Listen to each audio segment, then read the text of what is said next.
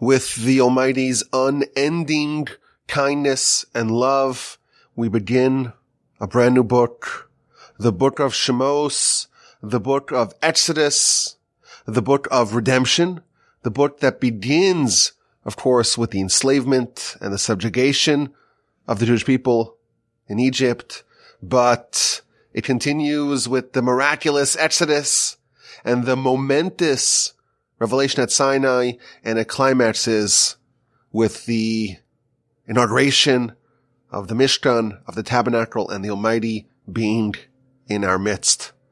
The book starts off bad. It gets even worse for the Jewish people before it gets better.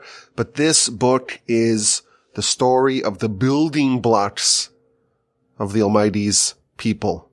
Genesis, the book that we, with the help of the Almighty, just finished, that was the story of the fashioning of a glorious family. That family was installed in Egypt, and now that family is going to burgeon and grow and mature into a glorious nation. But as the Almighty promised Abraham, there's going to be a training regimen that's needed. We're going to have to go through the iron crucible of Egypt. We're going to have to be enslaved and tormented. We're going to have to be broken down, broken completely, to be remade into the people that can be rebuilt into the kingdom of priests and a holy nation. So the book starts off with the enslavement, and chapter 2 we read about the birth and the maturation of Moshe. And Moshe ends up in Midian, and he is instructed to go save the nation. We're going to read about the 10 plagues, of course, and the miraculous Exodus. And that's going to begin the period of the 40 years in the wilderness, where the nation is going to be living in this miraculous cocoon of holiness. We're going to read about the revelation at Sinai, and the book will end with 5 parsha sections on the building of the tabernacle, the mini portable temple. And I'm so excited to study this, to embark upon this journey with y'all. I'm at the Torch Center here in Houston, Texas. It's a lovely day today. I hope y'all are doing well. As always, my email address is rabbiwolbe@gmail.com. List to some of the other podcasts that we have from the Torch Center. I think it's like 15 different shows now from the Torch Center in Houston, Texas. Let's begin. Now, our parsha is very interesting for a whole host of reasons. It's one of the parshios that I look forward to every year. I noticed something this year as I was reading through the parsha, that if you try to imagine what it was like for the nation when they were experiencing what we read about, the nation got a very different experience than what we read.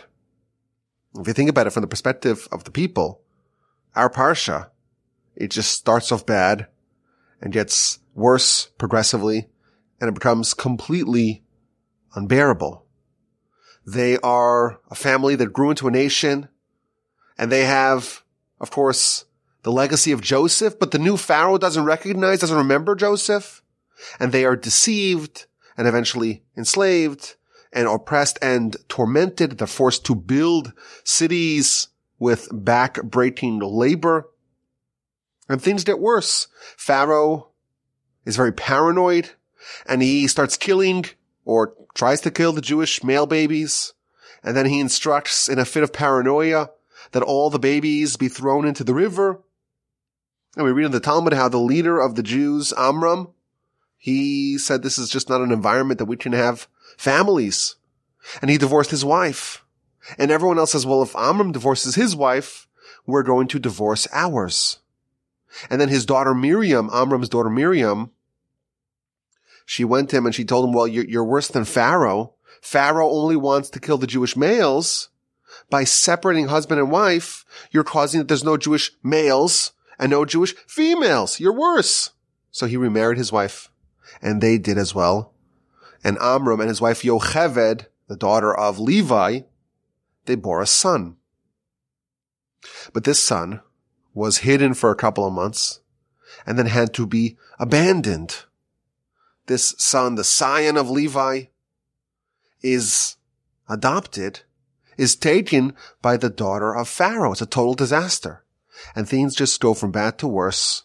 That son has to flee the country. He has to escape murder charges after killing an Egyptian man who was striking a Hebrew man. And then we read about the horrific escalation of their suffering, and that is captured by Pharaoh getting stricken with tsaras, with a skin ailment. And to remedy it, he has to bathe, or he chooses to bathe in a bath of the blood of slain Jewish babies, 150 in the morning and 150 in the evening. And the Jewish people, with no hope, just cry out to God. But there's no salvation apparently for them on the horizon. Unbeknownst to them, of course, God hears their cries and proceeds with their salvation. Now, from the perspective of the Jewish people, they're not aware of Moshe and Midian and Jethro and the burning bush and the 7 days of negotiation and objections. They're not aware of any of that.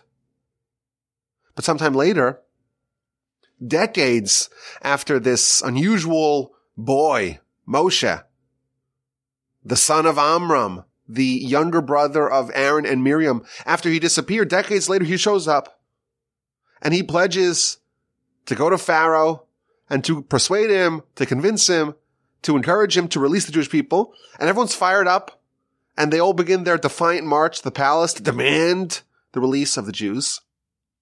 And slowly the marchers drop out. And by the time Moshe arrives at the palace gates, it's just him and Aaron. And when Moshe and Aaron present their case to Pharaoh, instead of Pharaoh agreeing to improve the state of the nation, he exacerbates their circumstances. And he withholds critical ingredients of bricks from them, but not easing up on the daily quota of bricks that he expects from the people. So from the perspective of the masses of Jewish slaves, this parsha details the awful straits of the nation. It starts off pretty poor, and it just gets worse from there on out. Now, when we read the parsha, we see a completely different story. For us, from the very beginning, we see the roots of the redemption, the roots of the salvation. The Ramban tells us that this whole book, the book of Shmos, is also called Sefer HaGeula, the book of redemption. From the very beginning, the whole story is one of redemption. And the seeds are planted in chapter 1. God always prepares the remedy ahead of time. Before the malady is even placed upon the Jewish people, God already lays out the remedy. Now, we already know from the book of Genesis, of course, the people who are enslaved, maybe they're not aware of this. Chapter 15 of Genesis, when God promised Abraham that you should surely know that your descendants will be foreigners in a foreign land, and they'll be enslaved and tormented and oppressed by a foreign ruler. And they'll be there for 400 years, and then they will leave with great wealth. Ahead of time, it's already been established. It's already been set in stone that the Jewish people will leave with great wealth. But in chapter 1, we read about these brave midwives. Rashi tells us that these two midwives, Shifra and Puah, they are none other than Miriam and Yocheved, Moshe and Aaron's mother and sister. The king, Pharaoh, instructed these women, you're midwives. You're there by the birth. If it's a baby boy, kill him. If it's a baby girl, let her live. And these women, they feared God. And they did not hearken, they did not listen to the words of the king of Egypt. And not only did they not kill the babies, they did whatever they can to give them life, to boost them, to strengthen them. And then Pharaoh was disappointed, the numbers, the demographics of what's happening here. And he summons these women. And they are demanded, give us an explanation. Why are you allowing these babies to live? And they respond, well, these Jewish women, they're not like the Egyptian women. They're like animals. And just like animals, you don't need to have a midwife, a doula present. We come, we show up. The baby's already born. We cannot fulfill your plan of infanticide. And the Torah tells us what happens. What's the consequence of the bravery of these midwives? First of all, God did good to them. And the nation burgeoned. They were invested in the growth of the nation. And the Almighty says, okay, I'm going to make sure the nation grows and proliferates and procreates in a prolific fashion. And then verse 21 we read, these midwives, they feared God. The Almighty rewarded them. And he made for them houses. He made them houses. What does that mean? So Rashi tells us that the Almighty apportioned for them the three houses, the three offices of power and influence in the nation. There are three different offices of leadership amongst our nation. The house of the priesthood, the house of the Levites, and the house of the kingdom. And all these three were given to these women, their children, their descendants. They're going to be the families, the houses, the offices, the office holders of these three positions of leadership. And of course, we know the king of the Jewish people is going to be Moshe. And the priest, the high priest of the nation is going to be Aaron. And they are the children of Yocheved, the saviors of the nation. The people that are going to be at the helm of the nation when the nation is going to be saved, they are already designated many decades prior to the Exodus, ahead of time, in the merit of these brave midwives. The ground is being laid for the redemption at the very beginning of the book. Now, chapter 2, we read about Moshe's birth and very unusual childhood. His mother hides him for 3 months. When she can no longer hide him, she does something brave or crazy, depending on how you see it. She puts him in a sealed wicker box. The authorities are coming looking for the babies, and they know that there's maybe a reason to expect this family, the family of Amram and Yocheved, they have a baby. With no choice, she takes her 3-month-old son, puts him in this waterproof box, and allows it to float on the river. And then Pharaoh's daughter comes and she wants to take a bath. She wants to immerse herself in the water. And she sees the box and she stretches out her hand and she grabs it and she adopts Moshe. In a twist of fate, Moshe is actually raised by his biological mother because he refuses to suckle, to nurse from any of the Egyptian wet nurses. And Miriam, Moshe's older sister, she intervenes and she says, well, maybe I could bring to you a Hebrew wet nurse. So he's actually raised by his biological mother, but once he was weaned, he was given back to Pharaoh's daughter, and he was raised as a prince in Egypt. Now, the sages and the commentaries note that this is not a coincidence. Moshe, the greatest Jew of all time, the greatest human of all time, the only person who's going to be able to go up to heaven and get the Torah and negotiate with the angels and strike the rock to emit water and to bring us the manna and to orchestrate and oversee and coordinate the Exodus. The fact that he was raised in this very unusual fashion, that is not a coincidence. He needed to be raised as a prince. He needed to be raised away from his people.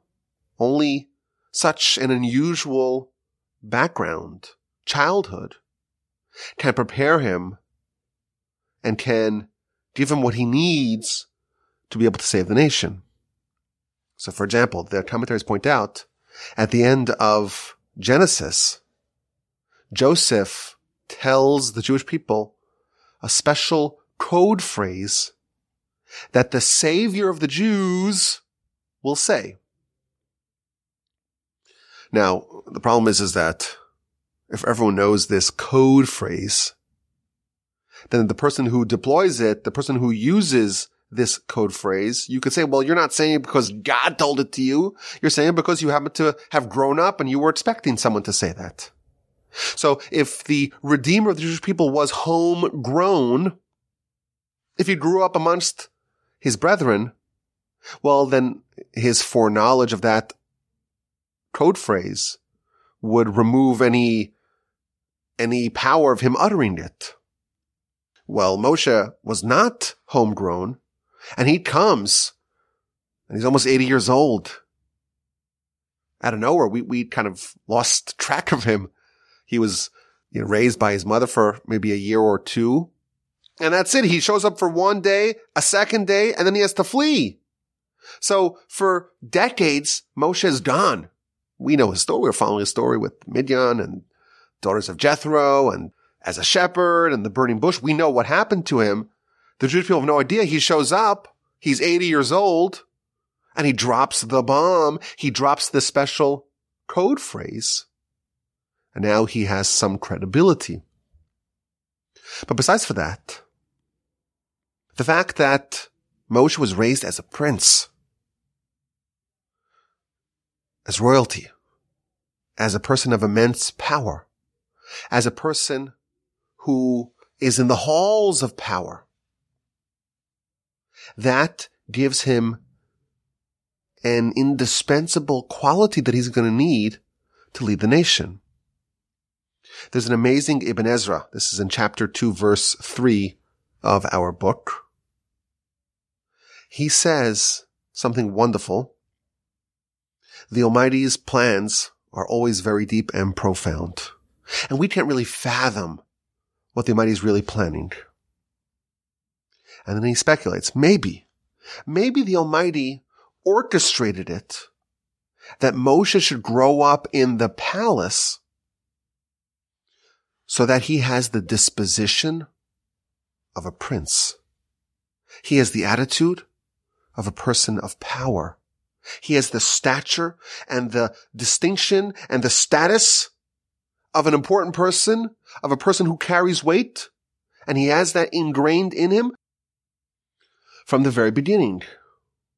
Moshe is not someone who is meek, who is timid. He is accustomed to stature. He's well trained in matters of greatness. It's important that Moshe is going to be the leader of the Jewish people. He shouldn't be a lowly person, a depressed person, a person lacking confidence, a person who grew up as a slave and was systematically oppressed. Moshe needs to have strength. He needs to have confidence. He needs to have panache. He needs to have the ability to be a risk taker. Only someone like that can lead the nation. And the Almighty orchestrated it that Moshe was given the background to be able to have those qualities. He comes out the first day as an adult, and he goes to inspect on the Jewish people, on the slaves, and he sees an Egyptian man striking a Hebrew man of his fellows. What does he do? Right away, he takes action. And he's able to kill the Egyptian because he was behaving in a criminal fashion.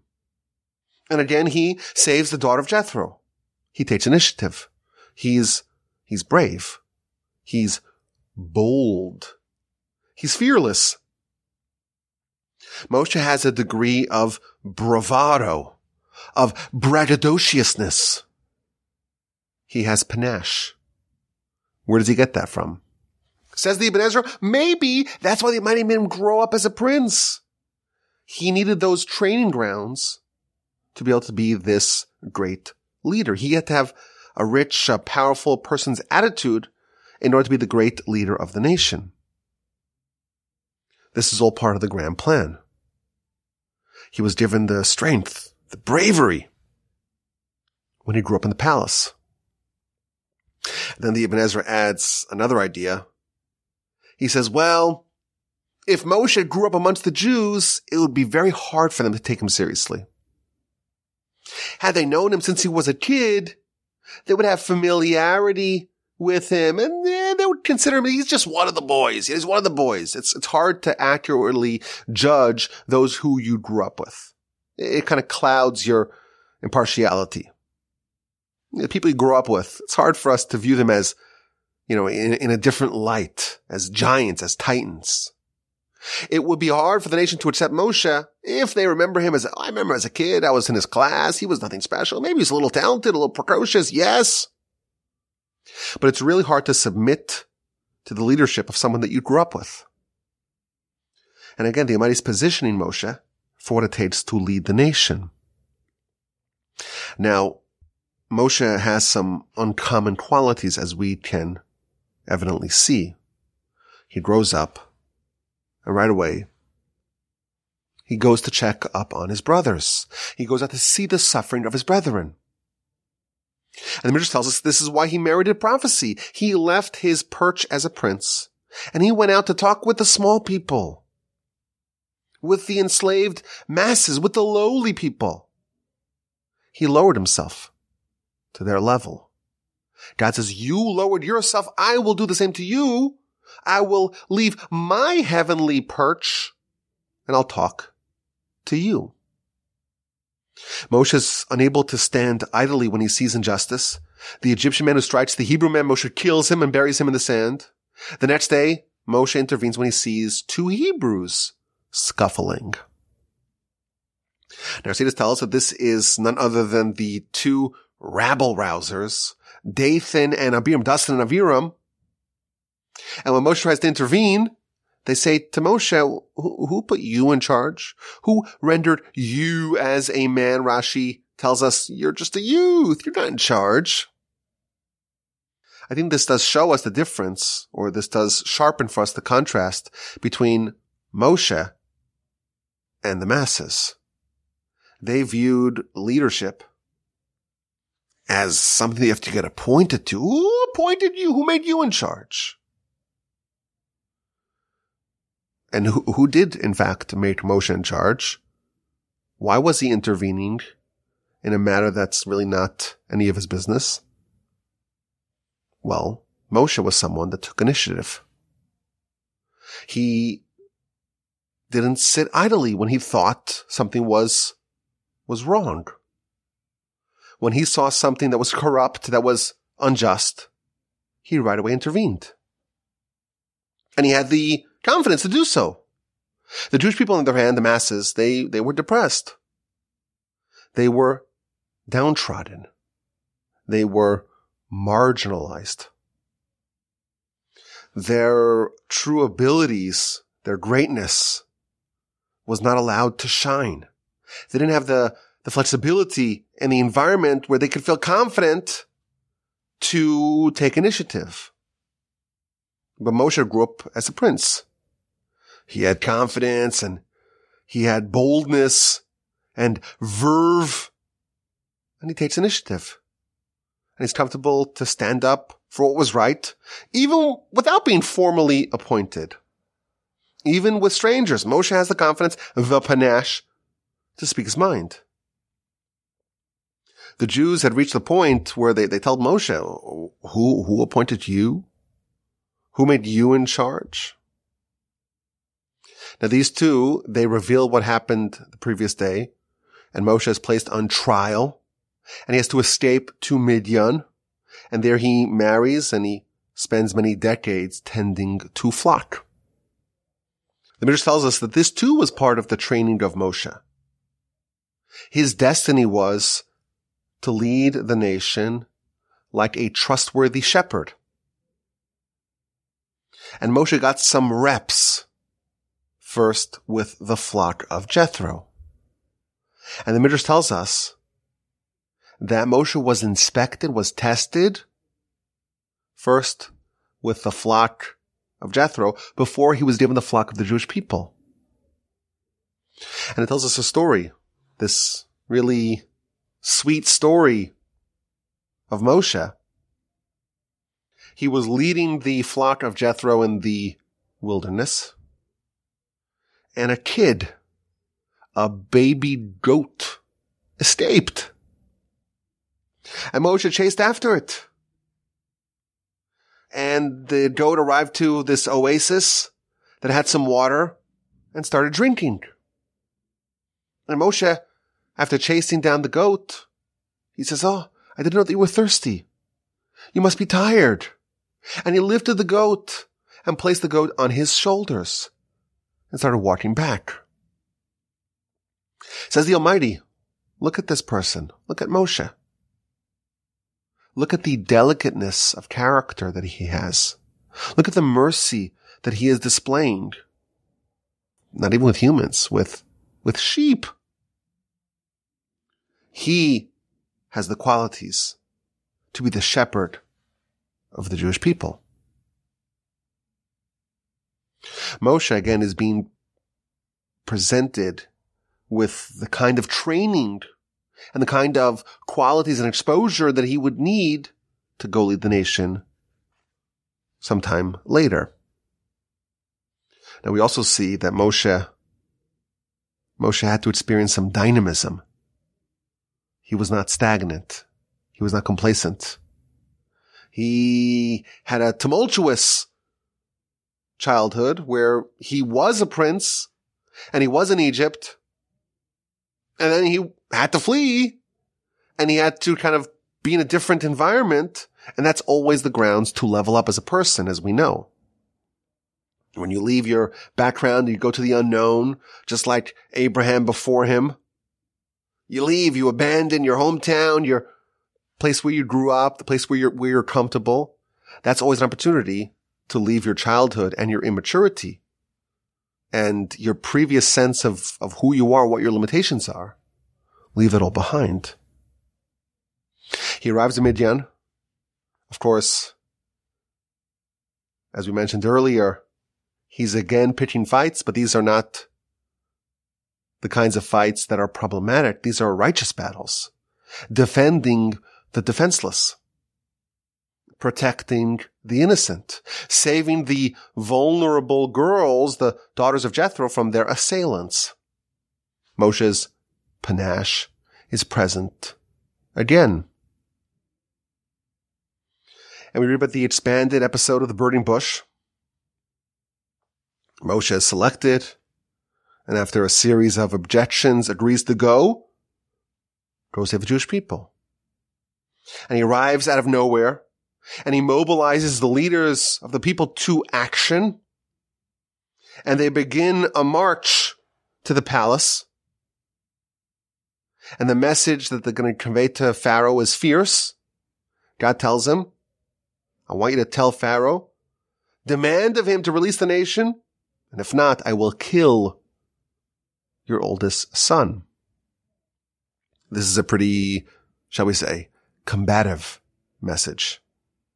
Imagine what kind of chutzpah you need to tell a totalitarian autocrat, the most powerful person in the world, if you don't listen to me, I'm going to kill your firstborn.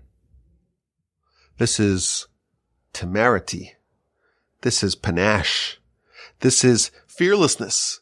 This is the boldness of a leader. Now, chapter 5, we read about how Moshe and Aaron go to Pharaoh. Initially was Moshe and Aaron and all the leaders. Rashi tells us that those other leaders, they slunk away in fear. Maybe they were initially eager to go demand the release of the Jewish people. They got close. Only Moshe and Aaron were brave enough to barge in and demand that Pharaoh release the Hebrews. Again, we see the quality of leadership. Being willing to do things that maybe carry with it some risk, some danger. Moshe does it. Aaron does it. These are leaders. Now, although the initial petition fails to gain the nation's release, and in truth, their situation deteriorated, the truth is, we mentioned this in the past, I believe, the fact that Pharaoh did not release them and instead exacerbated their circumstances and withheld from them the critical ingredients of the bricks. We know that God told Abraham that his descendants are going to be enslaved for 400 years. In truth, the Jews were only enslaved in Egypt for 210 years. So Sages tell us that the fact that when Moshe initially came to the Jewish people, things got worse, the enslavement intensified, that achieved the aim of compressing the final 190 years that they had to be in Egypt into just a few months of brutally intense servitude. So the grand scheme of things, the intensification of the servitude was actually another step in the direction of the redemption. So it's really interesting when we read our parsha, for the Jewish people, it's just a story of bad to worse to absolutely unbearably awful. But from the perspective of God, from the perspective of the Torah, every part of the story, it's one of redemption. You have the preparation of Moshe, the houses that Moshe's relatives earned on his behalf. And we have the training of Moshe and the positioning of Moshe for giving him what he needs to lead the people out of their servitude, laying the ground for the grand exodus. Moshe is armed with the tools that he needs to save the nation. Of course, chief among them is his indefatigable panache and bravado, the quality of a leader who doesn't just sit idly, who takes initiative and is fearless. Now we can also speculate that as they say, the apple does not fall far from the tree. If you think about it, what does his mother do? 3 months are up. I have to do something with my kid. Such a crazy situation for a parent to be placed in. What does she demonstrate? She demonstrates the same quality. Comes up with this bonkers plan to place Moshe in a floating bassinet, being bold and being fearless and not being weakened by impossible odds. The bravado of a leader that's already present in his mother. So I think we're getting a picture of what Moshe was composed of. What are the qualities that made up this great lead of Jewish people?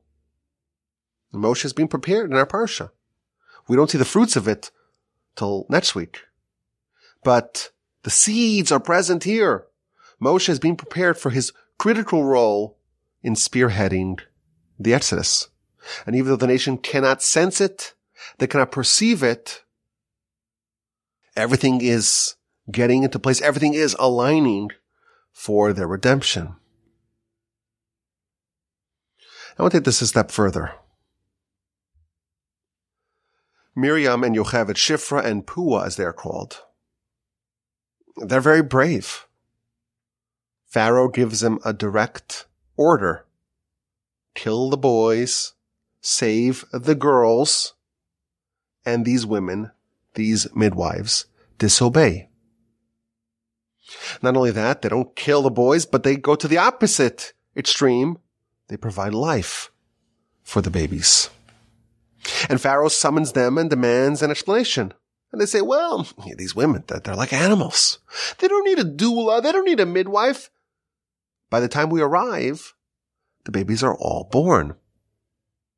And these women are rewarded for their bravery, for their fear of heaven. And they're given houses.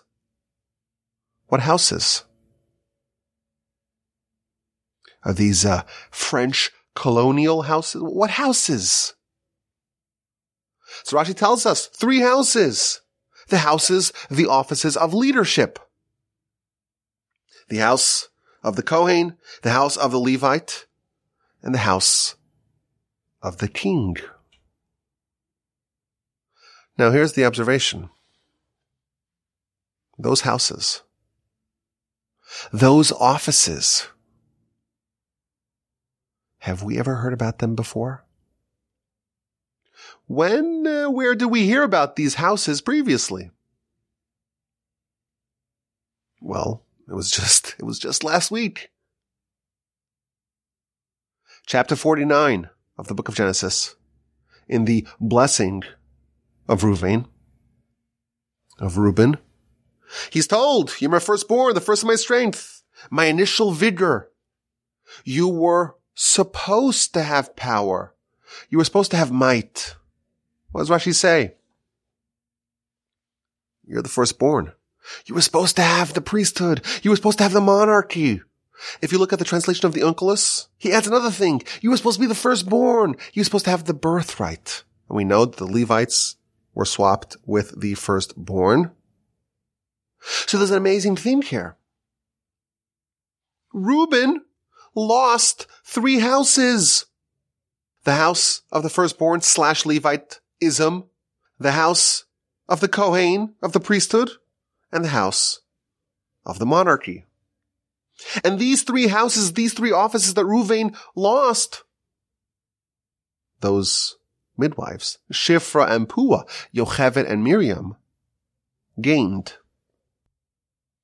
Now he lost it because he intervened in Jacob's sleeping arrangement. He pulled the primary bed from the tent of Bilhah to the tent of his mother Leah.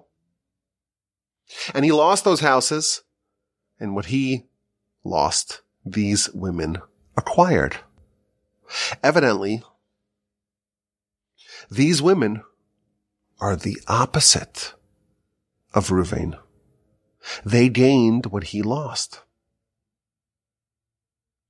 Why?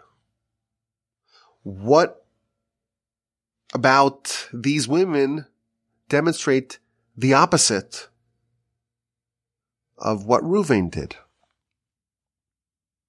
Now, what's really interesting about this is that, we talked about this primary or a primary element of leadership is the quality of being bold and brave and taking action and not just to sit around and wait for someone else to take care of things. Taking initiative. Being bold, being fearless, doing things. That is a primary component of leadership. And Moshe displays it again and again. Of course, he was positioned for it as well. But if you look at Reuven, he seems to fit the bill. He is not pleased with the fact that his mother's being mistreated, in his opinion. Rachel dies and Jacob takes his primary residence and moves it from the tent of Rachel to the tent of Bilhah. Now, Leah was a primary wife. Bilhah was a secondary wife. He thought this was an affront to his mother. And like a leader, you would imagine, he takes initiative. He does something. He doesn't just sit around and hope someone else will improve it. Reuven, as well we know earlier in the Torah, when his mother had 4 sons and she ceased bearing any more children, this is in Parshas Vayetze, Reuven went out to the field. He didn't just sit around. He went out to the field and he found those dudaim, those special herbs believed to enhance fertility. And he got it for his mother. Again, we see the quality of taking action, of taking initiative. If you read that and said, what's the difference? Reuven has what it takes. He seems to have this grand quality of leadership. The jumbling of the bed that disqualified him from leadership, we can argue that's an action of great boldness, of panache, as we like to say. Yet for that, he was booted from the leadership. I think this brings us to the second principle. We could say that Ruvain took repeated steps to advance the agenda of his mother. His mother ceases to have children, and he searches. He's going to find those dudaim, those aphrodisiacs for his mother. He is pro-life, procreation, pro-natalism for his mother. For his mother, yes, but not for Rachel. He wanted his mother to have more time with Jacob. He wanted Leah and not the other wives. So he removes the bed from the tent of Bilam, places it in Leah's tent. He had panache, we can say. He had the quality of being a prince, of believing in himself, of doing things when others were docile. But he was selective in what he used it for. He wanted one particular wing of the family to thrive, to grow. For the others, he didn't really care for the others. So he had some of the qualities of leadership, but not all, and therefore he lost those 3 houses. By contrast, these women, they're aggressive, they're bold, they're fearless, they are risk takers, they're willing to endanger themselves, but it's all for the benefit of others.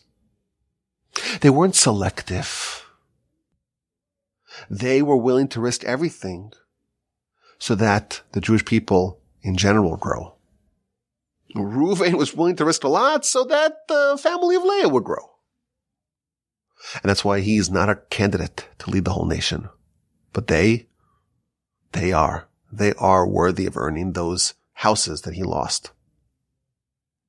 We talk about panache and initiative taking and being aggressive. And that's very important.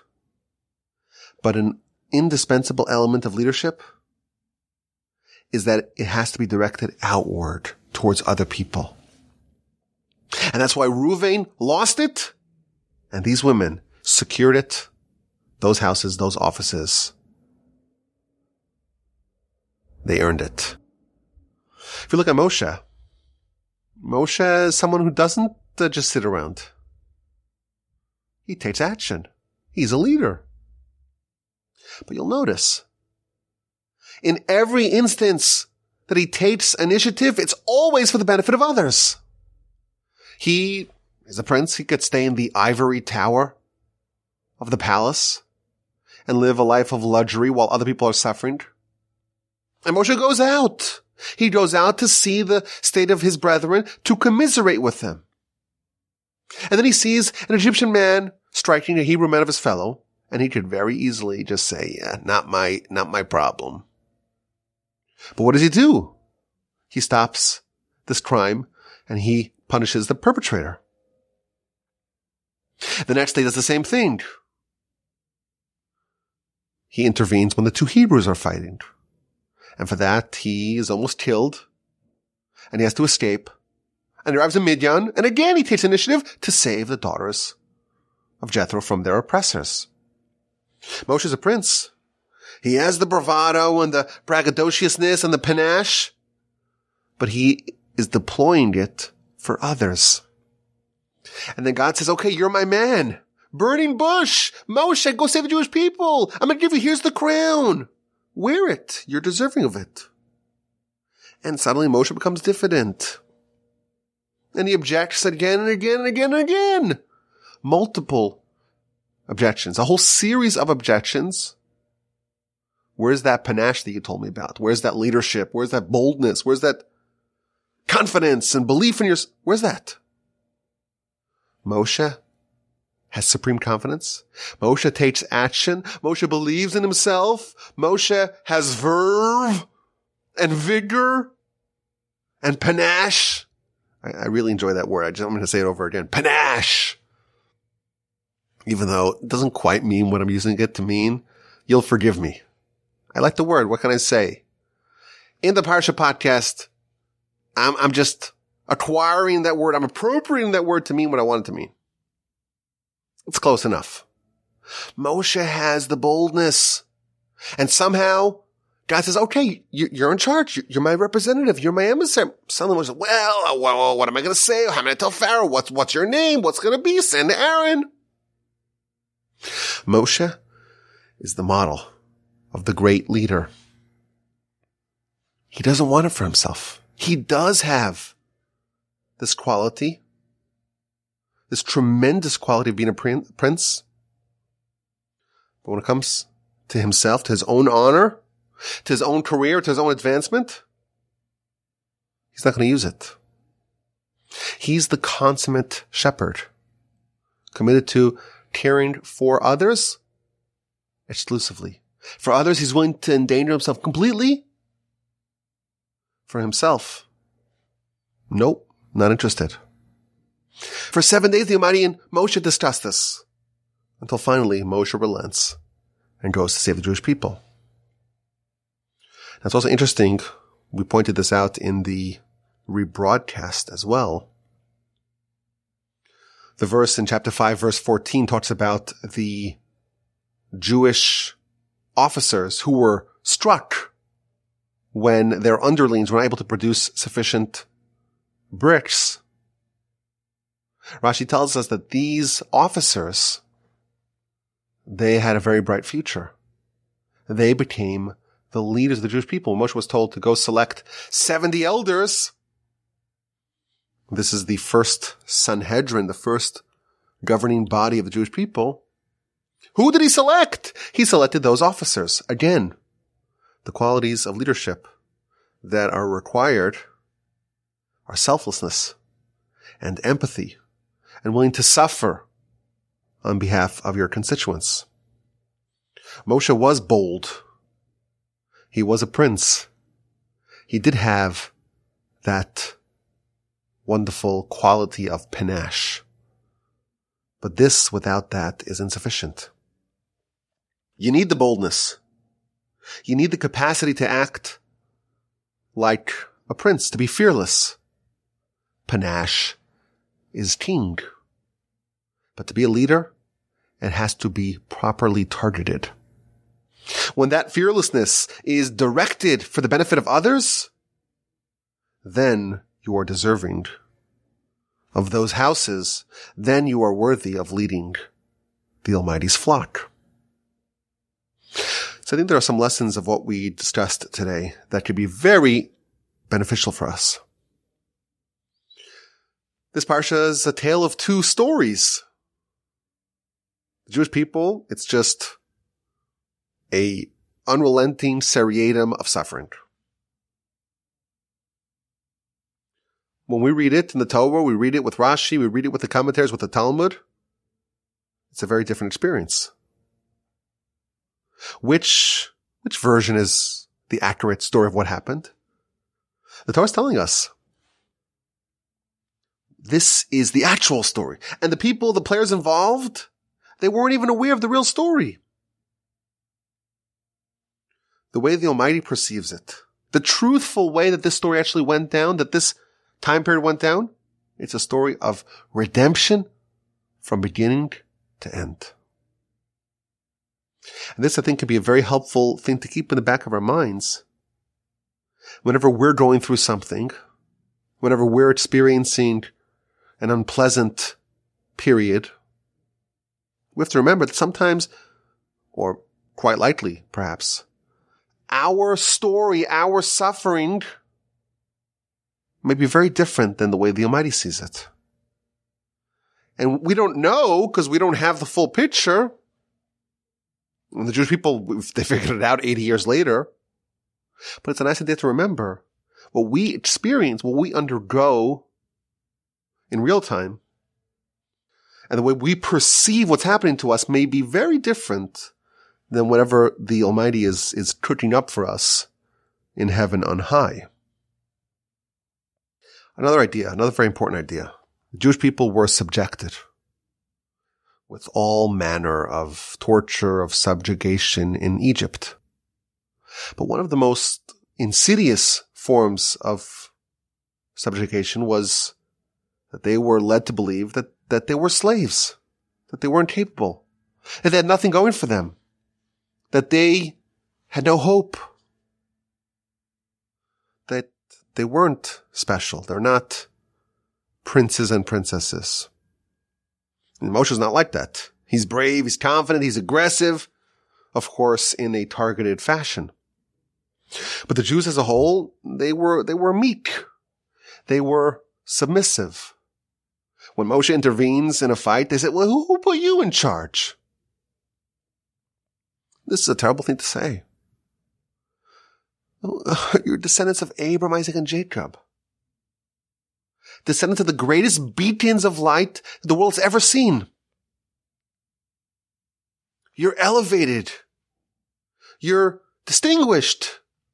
You're important. You're powerful. What happened to this family? They became spiritless and weak-kneed and timid and obsequious and slavishly servile. Now, Moshe, of course, he was deliberately made to be raised in the house of Pharaoh to have that extra confidence and extra spirit. But really, we're all like that. Sometimes we forget. My study partner, Rabbi Byron, he showed me an incredible midrash. An unbelievable midrash. I hope to go through this midrash at length sometime in the future. It tells a parable of a princess. Somehow, she was lost to her family, and she ended up having to beg and to gather the little scraps of food like a beggar. And one day, the king was riding by, and he sees this girl. She looks familiar. She's his daughter. Right away he goes, and he redeems her. And she's now a princess. And she's sitting in the palace, and she's in the chariot. And all of her friends, who she grew up with on the streets, they can't believe what happened. Well, what happened to her? And they're incredulous. Yesterday you were with us, picking up scraps of food, trying to collect something, hand to mouth, paycheck to paycheck. And look at you now. You're a princess. You're sitting in the halls of power. How'd this happen? And the princess responds, just as you cannot fathom how this happened, and you're just incredulous to see this transformation, I'm the same way. I'm also incredulous. I have no idea how this happened. That's the parable. That's the analogy. So to the Jewish people, they were in Egypt, and they were enslaved, and they were forced to work with mortar and bricks in very demeaning jobs, in very base jobs. And they were hated and disdained and ashamed, and they were the lowest of the low, the lowest of the spiritual strata. What happened? They were released, and they were redeemed. They ascended to great heights. They became princes and princesses of the whole world. And the whole world looks at them and says, how'd this happen? They were incredulous. Yesterday, you were in Egypt, and you were enslaved, and you were tormented, and you were depressed, and you were oppressed. And you're working with mortar and bricks, the lowest, most menial of jobs. And now you're the masters of the world. How did this happen? Israel will respond, just like you don't know, we don't know. We too can't believe how this happened. But we know the answer. They always were princes and princesses, just like the analogy. The daughter of the king was always the daughter of the king. The circumstances were such that she just forgot about it. That's what things were like in Egypt. It was a whole nation of princes and princesses, with the exception of a few The Levites maybe, Moshe, of course, in an outsized way. They were positioned in a way that they just didn't know about it. I think this is an important thing for us to remember. We're the same people. We're the same descendants. We have this quality coursing within us. And we were placed here to do great things. We can never forget. We come from very choice stock. Never forget that we're princes and princesses. Never fall into despair and depression and any feeling of ineptitude. We have pride. We have greatness. We're the children of the Almighty. And yes, circumstances are not always so pleasant. And it may be surprising to us when we discover what we really have within us. But it's there. And it's latent sometimes. But it's always within us. Something happened yesterday. I have to tell you the story. We're sufficiently deep into the podcast that I know it's not going to get to any of the people involved for more than one reason. It's about my son Yehoshua. You know, one of the only things that my kids agree upon is that there's almost anything that they prefer to do than to listen to one of these podcasts. And even if they do listen to it, there's no way they're getting this far into the podcast. Most of y'all, of course, probably dropped off already. But my son, he's in 8th grade here in the local school, local yeshiva here. And they have a basketball league where they play other schools. And there's the 8th grade has a team and the 7th grade has a team. There are the Bolts. I had suggested different names. I said, well, don't be the Bolts. I said, you could be the Wranglers, or you could add a whole list of great names that I thought were better. But they went with the Bolts. Okay. But they all have their jerseys and everyone's really proud of it. And Yoshua selected number 17 for obvious reasons. And last night they were playing, another school. It was actually a group of homeschooled kids. And they had 2 games back to back. 7th grade, their 7th grade versus our 7th grade, and their 8th grade versus our 8th grade. Now, I've never gone to any of these games. I don't know. I didn't even know that it was a thing to go. So I told my son, I said, come on, give me 25 points. Score 25 points, which is a lot. I don't think he's ever scored that much. But anyhow, he went for the earlier game, the 7th versus 7th grade game. And I kind of forgot about it. And it was kind of quiet in the house. And I told my wife, I said, let's go. Let's on a whim, we decided to take the little kids and to go to the school. We get to the school. The game hasn't started. The first game was finished. And our 7th grade boys had lost their 7th grade boys. And the game was about to start. And I told my wife, I said, these other kids, they're massive. They're huge. There's 3 kids over 6 feet tall.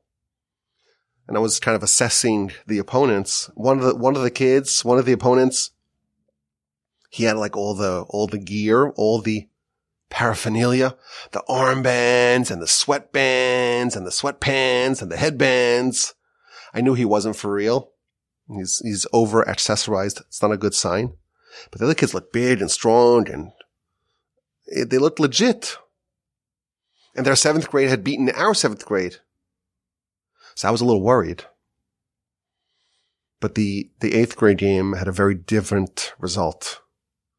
Our team, the Bolts, I think they jumped out to a 12-0 lead. And they played great. Aggressive defense and great energy in offense, and they hit their shots and jumping the passing lanes and clutch passing. And they absolutely destroyed, eviscerated, shellacked their opponents. Final score was 81-35. And Yoshua had just an incredible game. I was going nuts on the sidelines. Incredible. He had 35 points. I think he had a double-double. Incredible defense, aggressive defense, great passing, heads-up play. And he's also guiding and directing all his teammates where to stand and how to position themselves. Unbelievable game. Best game he's had. But I'm swelling with pride there on the sidelines. And then one of the people there tells me, he says, it was unbelievable. At the beginning of the game, Everyone has jitters. Everyone has butterflies. There's a lot of spectators and all that. But your son Yoshua, right away at the very beginning, fearless, he's bold, bravado, panache. I'm telling you the story because it just made me so happy. But I was just delighted. Maybe we're doing something right here. The kid grows up. You have to realize, what do you mean this other school, these kids are so big? You could beat them. You could win. You're a prince. We're princes. We're princesses. There's nothing that we cannot do. We take charge. We could be bold. Take initiative. Be a risk taker. But we have to remember, if we want to lead others, that great power must be directed, must be guided, must be targeted for the benefit of others. Those two are a magical combo. Okay, let's get to our question of the week in the Parsha podcast and in general with all the Torch podcasts. We're trying to get a little smarter, raise our IQ just 1 or 2 points every week. And of course, we're trying to raise our Parsha IQ. But we're also trying to raise our general intelligence. Why? Because the Torah is the only thing that we know of clinically proven to raise one's intelligence. So we have an idea, and then we have a question. IQ. Here's the question. It's a fun question. Chapter 2, verse 3 of our book. It tells us of the floating bassinet. Moshe's 3 months old. They can't keep him home anymore. And his mother makes a box, a wicker box. And she places Moshe in the box and places it in the sea, in the river. And we're told that she caulks it, she tars it, she seals it with chemar and zafes. Bitumen, they translate it, and pitch. Here's the question. Why is this important? Why is this germane? Why is this salient? This is like the most unimportant, trivial detail. The material of the waterproofing of this floating bassinet. Why is that necessary? So Rashi, of course, quotes the Talmud that tells us that the foul-smelling material was on the outside, and the more tolerable smelling material was on the inside, and that's because Moshe, the tzaddik, or the future tzaddik, he shouldn't have to smell something bad. I saw something incredible in the writings of the Gaon of Vilna. He says that the Hebrew words chemar and zafes, which are these materials, chemar on the inside and zafes on the outside, the gematria, the numerical value of chemar is 248, which corresponds to the 248 positive mitzvahs. And there are 365 negative mitzvahs. And how do you spell 365? Shin Samachei. And the expanded gematria of those 3 letters, Shin Samachei, equals Zephes. Incredible. The inside, the gematria corresponds to 248. The outside, the gematria corresponds to an expanded 365, corresponding to the negative mitzvahs, the prohibitive mitzvahs. There's no part of the Torah that's trivial, that doesn't contain any secrets. But I think there's also a deep insight in this. Torah, mitzvahs, they're there to protect us.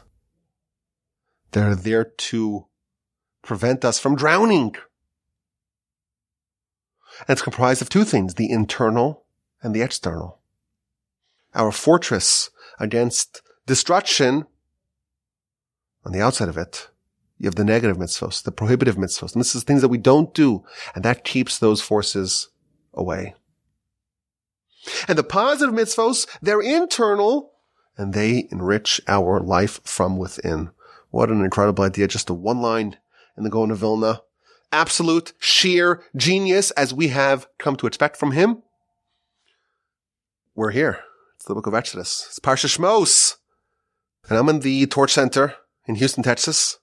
The website for the Torch Center for Torch is torchweb.org. You can find a link in the description of this podcast and every other podcast that we do here. It's the 7th year of the Parsha podcast. We're up to the book of Exodus. With the help of the Almighty and with your dedicated and committed listenership, I hope you had an incredible week hitherto. I hope it just gets better. It just improves from here on out. Have an incredible day. Fantastic rest of your week. A splendid, superior, elevated, enriching, invigorating Shabbos upcoming.